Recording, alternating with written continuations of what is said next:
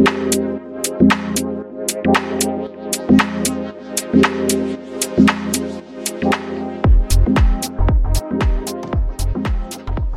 and welcome to the Equalizer podcast. I'm your host, Ariana Cascone, and I'm here today with Andre Carlisle of Diaspora United and Gaming Society to talk NWSL Week 2 recap.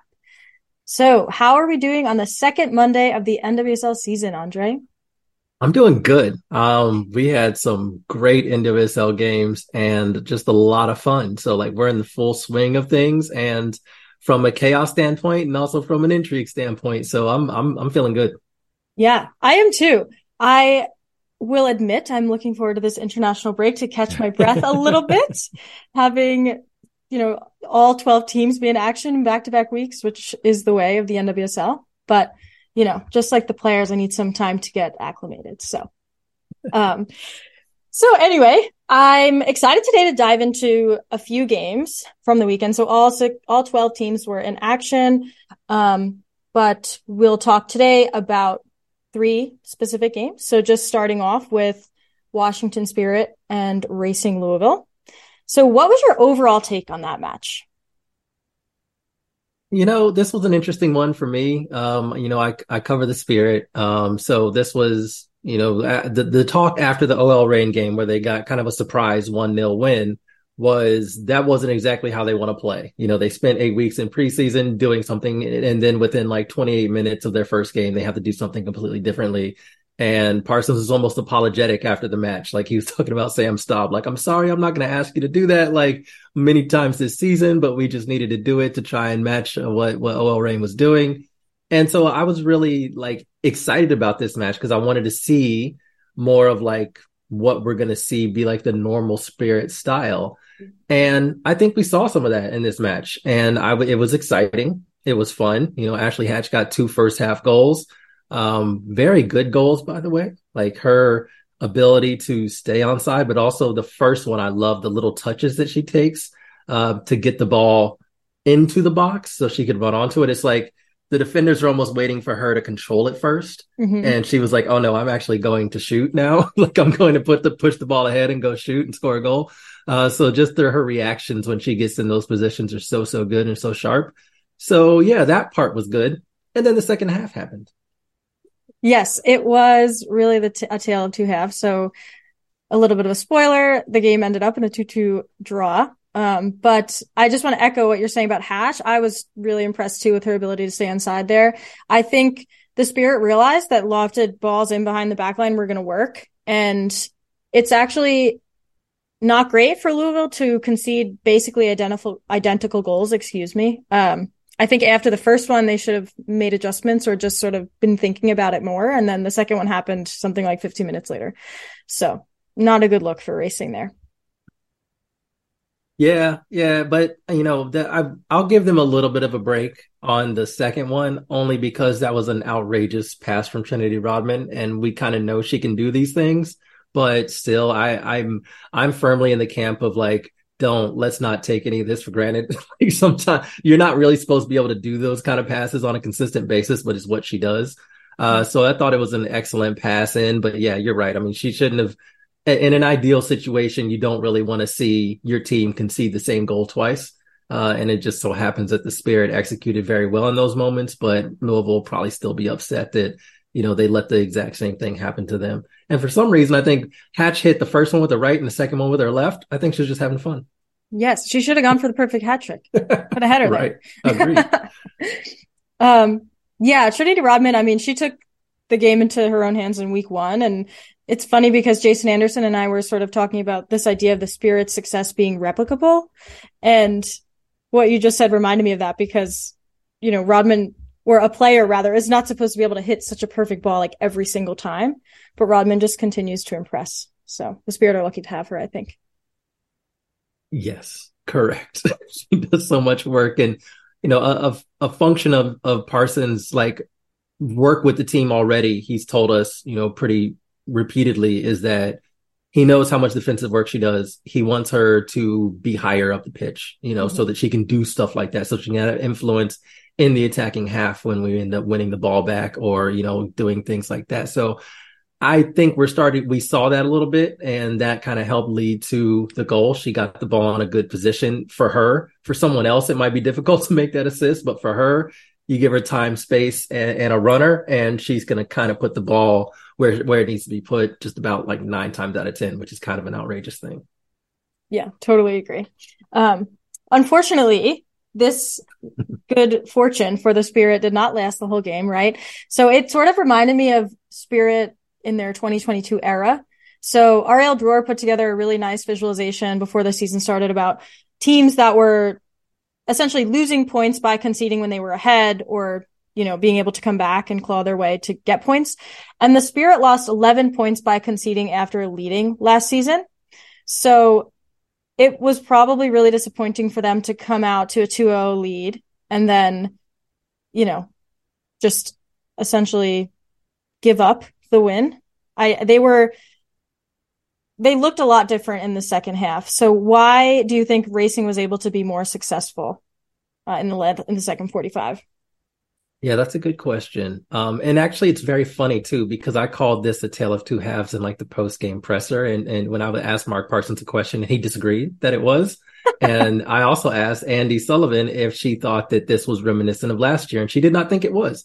Oh. So I was like, okay, all right. So I see where y'all are coming from, I suppose. And basically what they were referencing is that they still feel like they had the better chances throughout the entirety of the game. I think XG also will show that.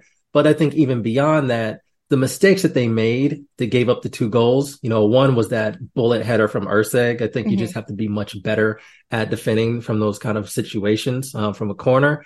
That was in the 46 minutes. So it was right after halftime. So they said they just did not come out, you know, fully prepared to match some sort of that kind of intensity from the start of the second half, but also Ari Borges' goal was just an incredible banger. Like it was just super, super good. Like if that's a chance that you give up on goal, and it's one of the few that you give up on goal, I don't know how many players are going to be able to score that. So, and I could kind of see where Sullivan was coming from, because what happened last season was the Spirit were kind of panic defending. You kind of always sense it in their games. Like they really want the final whistle.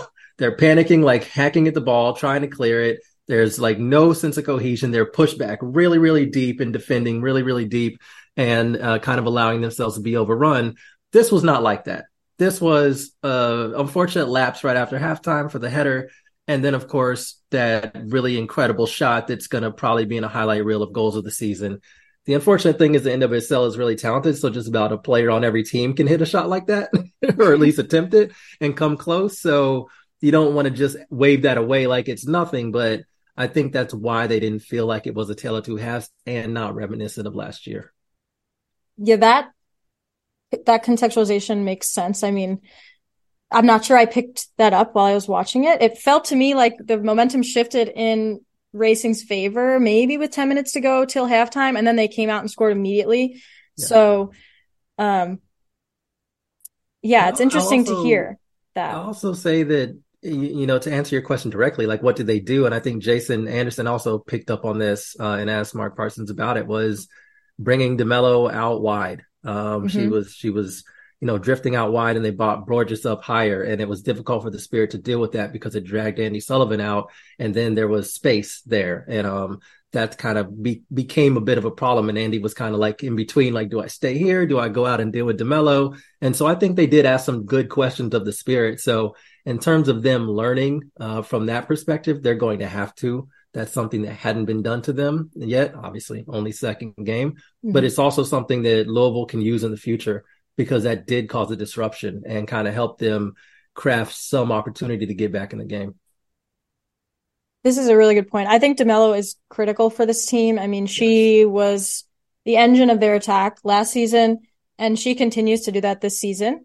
I think it's interesting to hear that DeMello came up in their presser, because I think just thinking about the goals they did concede, they were sort of isolated defensive mishaps, right? Like that. You shouldn't really let Abby Urseg ever get on a ball that's being served into the box, because she's so good in the air. And then in terms of that, the second goal, the banger, right? The sequence leading up to it was a series of poor clearances for the Spirit. So Yeah. McKeown tried to head it out, and that was unsuccessful. And then Paige Mateer essentially misclears into the path of Borges, and then it just ends up in the side netting. So in light of that, I think Andy Sullivan and Mark Parsons' interpretation of the game does sort of make sense. Yeah. Yeah. I'll agree. It was interesting. And I think one thing Louisville has is just very good delivery from wide spaces. I think Wang Shuang is also an incredible deliverer of the ball. Who got the assist on the Urseg goal. DeMello, we know she can basically put the ball wherever she wants when she's in the attacking third. They have Carson Pickett now as well who can deliver. So like that's something they should use probably a little bit more often. And I think they're getting there. I know that they had a lot of crosses in their first game. Haven't seen the numbers on this one just yet, but yeah, they have so much talent that they should be very dangerous, in the league, and we'll just have to see how it comes together. But from this particular game, you know, it's frustrating. You kind of like from a Spirit perspective, up 2-0, give up 2 goals. Same thing happened last season against the same team, not the same players, but the same team. So you just hope that these things don't become habit, especially given how last season went. But that's kind of where I was a little encouraged asking the questions post game, and both Parsons and Sullivan were like, "Nah, that's not what's happening." It's like, okay, we'll find out, I suppose. Yes, we will. Hopefully they're right. Mark Parsons did say, I think, after the first game that it would take some time for his team to gel. So I think waiting and seeing is a good strategy for us. But on that note, there is a team that I think there's no reason to wait and see because they're already somehow in midseason form, and that is the Portland Thorns. So there was a rematch of last year's final, and they played Kansas City at Kansas City over the weekend, and they dominated 4-1. So what did you make of that second game for Portland? Sophia Smith is what I made of that game. Absolutely. Wow. She is just outrageous. And we knew last year's MVP and championship MVP. So obviously you're like, yes, we know how good she is. But it's almost like we still don't yet know how good she can be.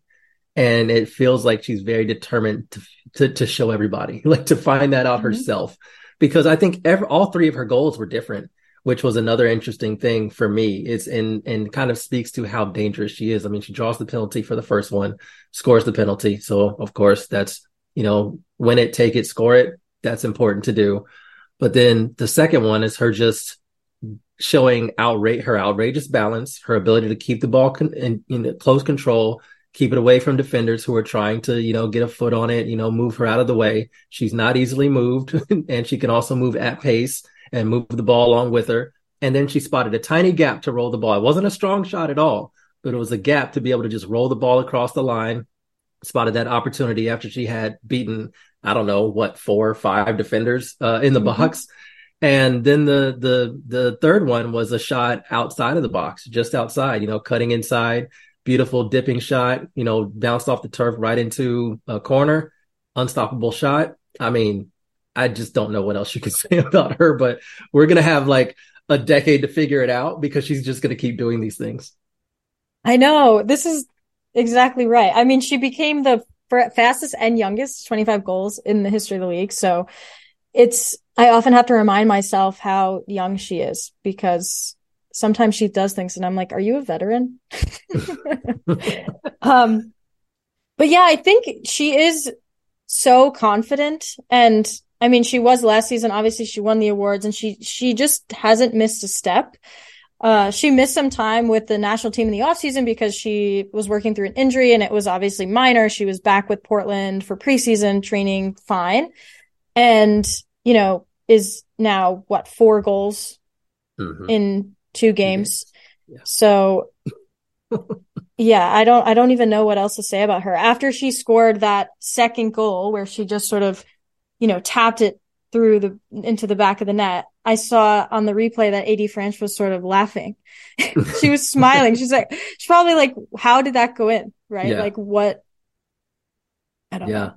That she's going to cause that reaction a lot. And to to put a fine point on it, because you mentioned she's the youngest player and that she's still so young.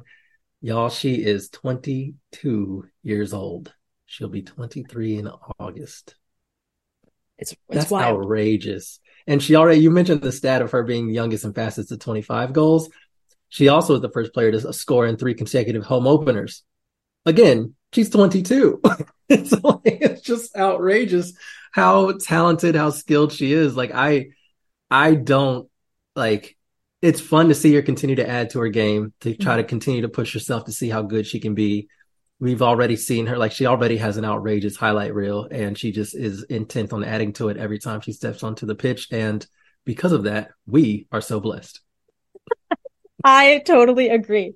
I think, Sophia Smith is the focal point of their attack. There's no question about that. But Crystal Dunn was actually the person to open up the scoring, right? It sort of felt like we were watching a replay of the final because Portland Yeah. scored within the first 5 minutes. So what did you make of that? Oh, Crystal Dunn, the midfielder, very close to my heart. People will know Crystal Dunn is a midfielder. Whether she's an attacking midfielder, central midfielder, I'll have to see. Haven't seen her because of, of course, her pregnancy, with her son, Marcel. So we'll have to see what she adapts to, in this phase of her career. But she's just so good. Just Mm-hmm. so good. I mean, that ball that was whipped in by Sam Coffey was a very, like, it was obviously a routine, but I think Crystal Dunn is one of the few players that could control that shot, control that cross and shift the ball away from a defender and still put enough pace on the ball to be AD Franch, who again called up to the national team near post. Is just the surprise element and the placement and the power in the shot. Crystal Dunn does these things. She's a former MVP, former Golden Boot winner. She knows how to score goals. She knows how to do things. She's super talented. And I love seeing her in midfield. I know Portland has a lot of talented midfielders they can pull off the bench or they can start. And I think through these 2 games, we've seen Crystal Dunn be in midfield. And I just really loved her performance and seeing her come back from the absolutely outrageous goal that she scored off the bench last year in the playoffs. Just want to see her continue to grow and develop and see what this next phase of her career looks like. But she's starting off very, very well. It is indeed. And it's fun to me that Crystal Dunn gets to be a midfielder, which is her preferred position, right? She has been saying that recently, just in pressers, being very authentic about that. And for me, Portland is one of the strongest midfields in the NWSL. So Yeah. she is, excelling there and playing with Sam Coffey, who I think has also been really great, right? Hinasuki to Rock Rodriguez, right? All of these players. Portland's midfield is loaded. And I have said that I'm a little concerned about the state of their midfield in the World Cup. Yeah. Because, lots of players are leaving, but we'll talk about that when it comes. And anyway, in terms of the midfield being so strong for Portland, it was really an interesting juxtaposition to see Kansas City's midfield, which did not look great to me, in that game. So Dabinia ended up debuting for KC in this game toward the end, right? She's coming back from injury. But on the whole, I think their midfield is leaving a lot to be desired.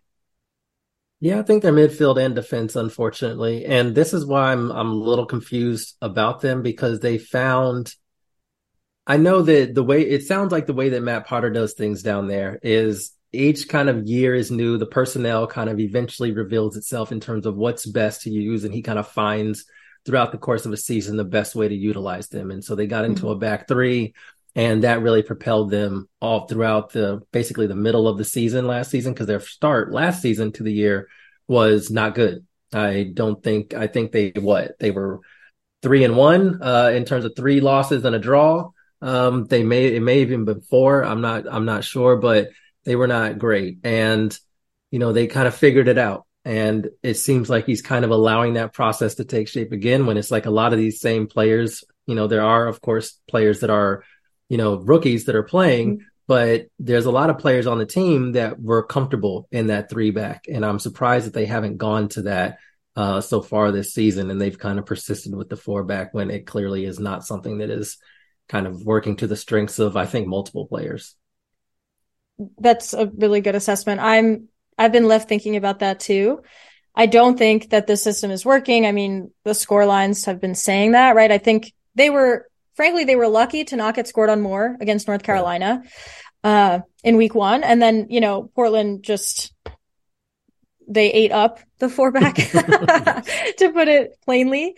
But I think, yeah, there is something about the personnel. I mean, they have Gabrielle Robinson starting back there in the back line. And, we talked about Sophia Smith being really great taking players on for one of her goals. I believe it was the third one. She was essentially just driving at the back line, and Robinson was backing up and backing up and backing up and not closing down any space. And then Smith scores, right? So that's not what you want out of a defender in general. But of course, she's still young. She's developing. I'm just a little bit surprised to see the mishaps happening in week 1 and then the same system and players coming back in week 2 to sort of make similar mistakes. Yeah, which has kind of surprised me why they haven't, asked Loera to go back there in the back line. And it may just be injuries are a problem and they need her more in midfield. And maybe that's also why they're sticking with the back 4, because they maybe feel like when they are fully healthy, the midfielders they signed might be better in a back 4 kind of formation. So maybe that's what they're doing, is trying to get the entire team familiar with something. I don't really know, but I know the responses have not been good. The reactions, the performances have not been good. But you can't, like you mentioned, I don't want, not to call out, Gabby Robinson. It's a lot. I think her and Weinbrenner as well are like, they're very young players.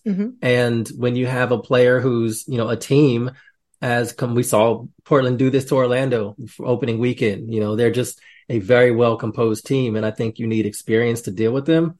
And they don't really have that option at the moment, especially with Liz Ball, who went out in the first games. They're her most experienced defender remaining, because Kristen Edmonds left in the offseason.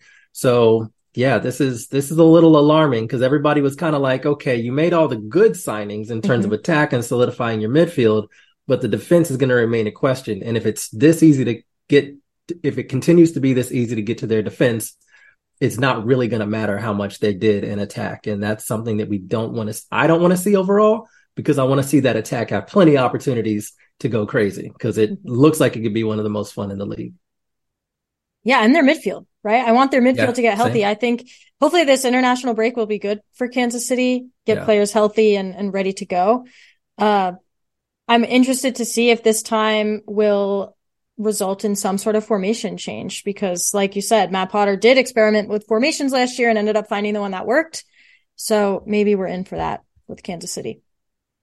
I hope so. But I also want to shout out Michelle Cooper, because I thought she had a very good game. We kind of know her more from her college days as a pure goal scorer, but I think she created 3 very big chances that at least should have been 2 goals for Kansas City. I think Cece Kaiser had one, and I think Del Fava had one that was like right at the doorstep, and her sliding effort went over the bar. But yeah, I think that if she's getting her passing range down, that's a good sign. And if she continues to do that and Davinia continues to get healthier, there will be plenty better days ahead, particularly when you have Gautreau and Di Bernardo coming into the midfield at some point. So better days are ahead. But right now, it feels like you need to manage things and like make sure things don't get too bad. And I want to see a little bit more trying to manage the situation that KC has right now, as opposed to just kind of waiting until players get healthy.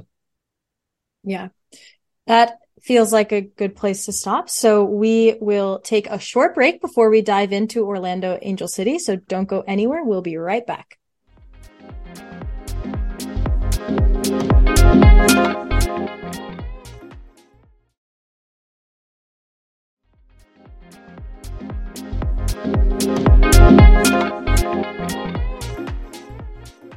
Okay, so we are back to talk Orlando Angel City.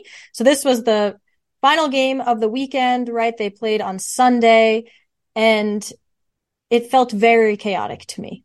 So how did you feel watching this game? Oh, this was fun. I'm so glad this game had like the stage to itself. I know it was like brutal to have all those games on Saturday, especially like was it a 12:40 kickoff or 11:40 kickoff, and then there was a 2 p.m. kickoff, a 3 p.m. kickoff. Like it was a lot of games at one time. but it's almost like they knew this was going to happen. And so this game being the centerpiece and the only game on Sunday, thankfully, when it was over, I was just like, okay, what are we supposed to do now? Because this game was so chaotic. There were multiple VAR reviews, multiple penalties. A penalty was saved. There was a last second goal, which let me see. Let me scroll real quick and see when it was actually scored because it was really, really late in the game. Katie Johnson, 90 plus 10 is what Fatma was telling me to Mm-hmm. score the winner. It was an outrageous game. And, shout out to Jackie Oatley for hanging on. Yes, it was. There was lots of energy in the broadcast, which is something I think it's sort of a welcome change for me, at Mhm. least. I don't know. I think I was very into the game, especially late in the second half, because the announcers were so up. Yeah, I think, Gal Pal Sports tweeted something about that as well, where in the past there are some commentary teams that just hasn't really matched the moment. Hmm. And it's kind of unfortunate because like you're on the edge of your seat, you're watching at home and you see like the game state, the game's wild. It's a crazy flowing game, back and forth chances, and you don't know what's going to happen next. There could be a penalty. There could be a last second header like goal. You got so much talent out there that you just don't know what's going to happen. And the commentators sometimes in the past were just kind of like whispering, almost like they're covering a golf, or or they're just like they're trying to muster it up, but it doesn't really happen, or they kind of get it high like at the wrong time, and it's just like this was perfect. This was people are experienced with the game, experienced calling the game, and they matched the energy and the chaos level of the game, and it just made the experience so much more exciting. Which I mean well, I won't say so much more exciting. It just like met the levels that the game was at because this game and what the players put on was just so wild. It was such a wild game. It was. And, wild is pretty much the only way I can think of it because I'm not sure that it was very pretty soccer. Yeah. Um, I think both teams left a lot to be desired. Regardless, there were some bright spots for each team. And one in particular for Angel City is someone that I feel like I keep talking about, but Alyssa Thompson, right? Drawing the foul in the box to put Angel City up. I mean, she was great in week one and continues to be. What do you think? What's your outlook, I guess, for Thompson? And then also like her game as a whole, over the weekend. Yeah. Outlook is tough because she's 18. So young, right? But given how she plays and for me, what I really like about so many of these young players that are coming into the league and is that there is a level of fearlessness in their play.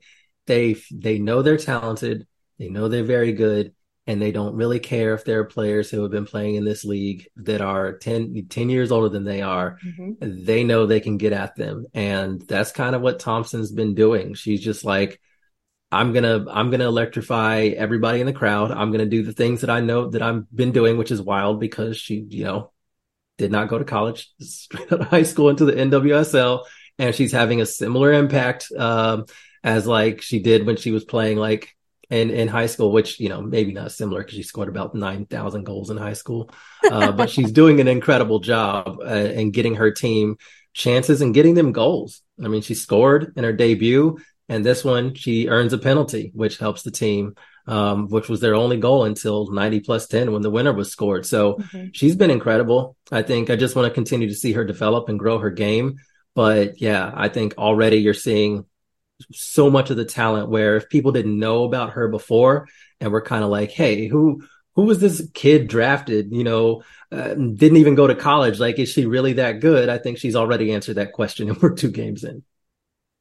Yeah, I have to keep reminding myself how young she is because Yeah. it's sort of like a Sophia Smith situation, right? Not putting that expectation on her at all, but just having to continually remind myself how young these players are. Um, a young player that I thought was not as great on the other team, Emily Madrill.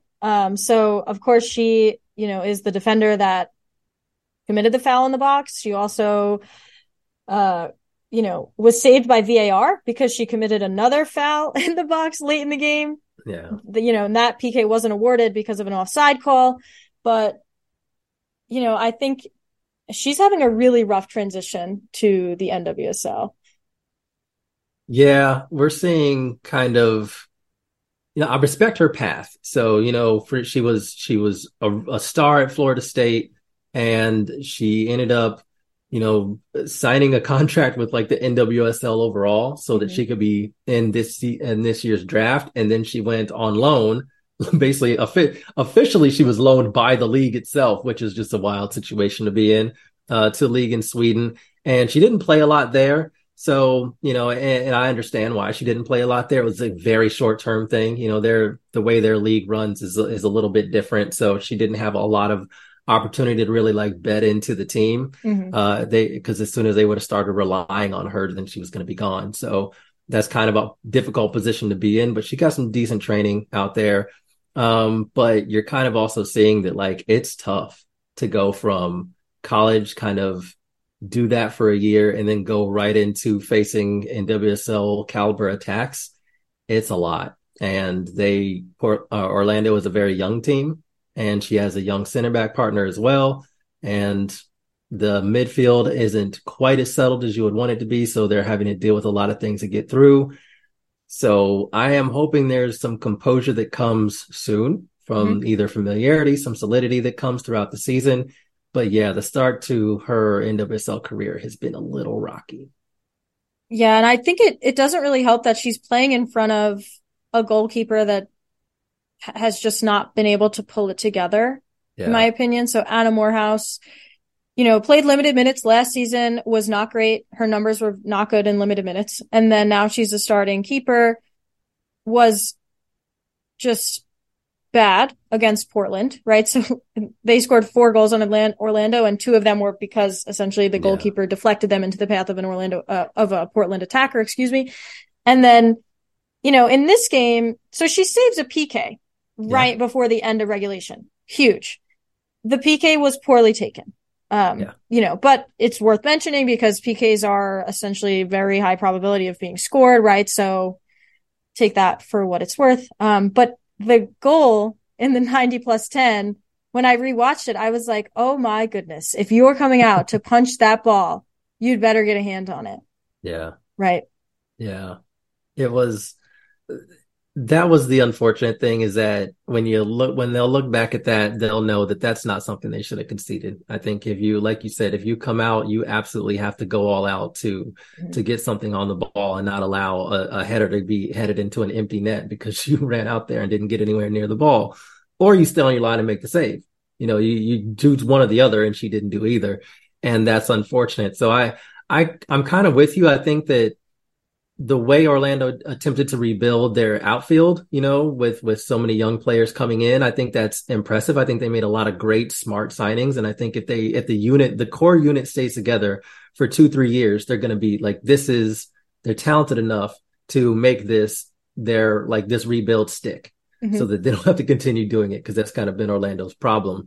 But for me, in order to do that, what you really need to do is have an experienced, good goalkeeper behind them to clean up some of those mistakes. And as you said, the game against Portland was really tough, but it looked a lot worse than it actually was because the goalkeeper gave up 2 goals. Mm-hmm. And that's something you can't really have with an inexperienced front back line. You kind of need somebody to be a little bit more veteran of a veteran presence. So I kind of hope that the coaching staff kind of sees that and looks and works on, making a change. I don't know whether they have someone in house. I don't believe so. I think they just have young keepers in house, so they might have to go out and try and get a veteran keeper there. But I think that would go a long way in kind of solidifying things so that the team can kind of like breathe a little bit and kind of work on getting things together instead of worrying that every single time they make a mistake, there's going to be a decent chance that it turns into a goal.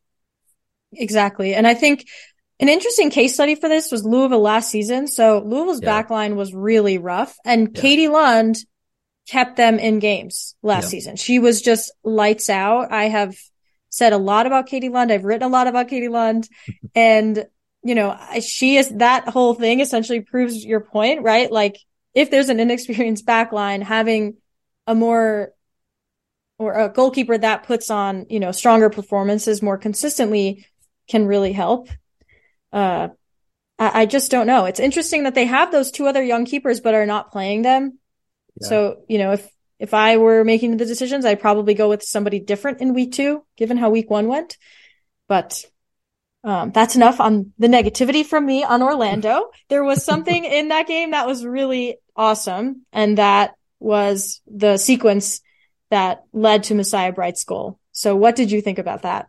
I really thought you were going to throw the pun in there. I was thinking about it. I was thinking about it, but I didn't want to be lame. No, it was the brightest spot for Orlando. Yes, okay. Thank you. Okay, now I will answer the question. No,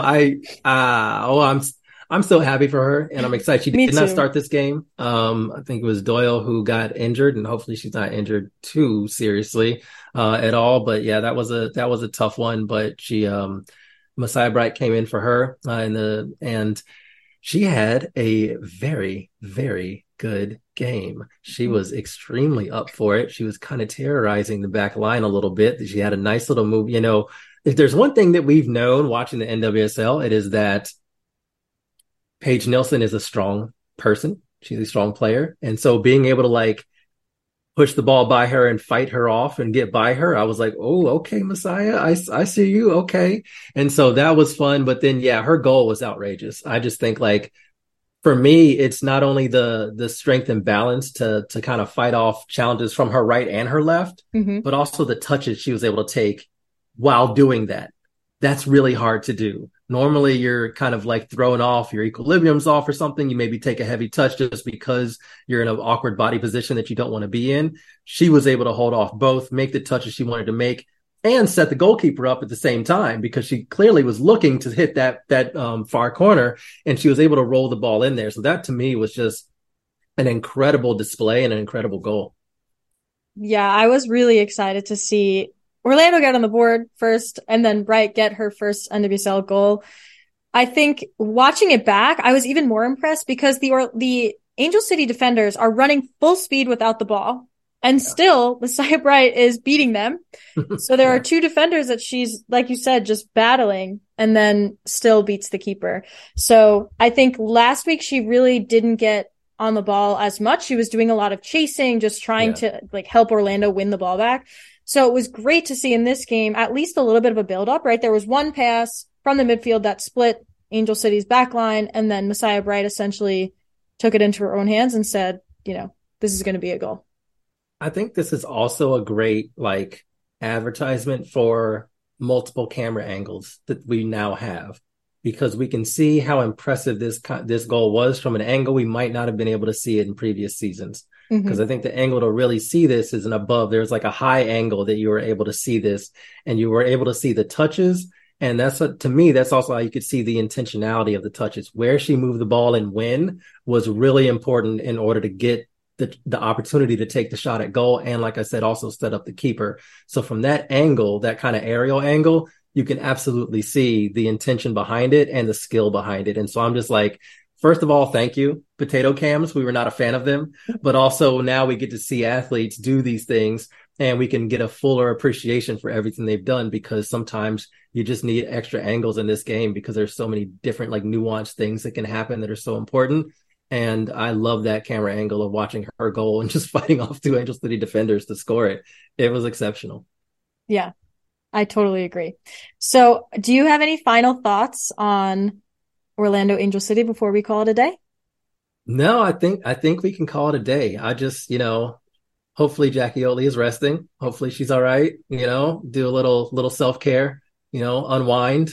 Yeah. It's a chaotic game, and ready to do it again when the NWSL returns. So am I. Well, thank you so much for coming on to, recap these games with me, Andre. And thanks everyone for listening. And thank you to our distributor, Blue Wire Podcast, and our producer, Jacqueline Purdy. For The Equalizer, I'm Ariana Cascone, and we'll be back soon with more on the Equalizer podcast.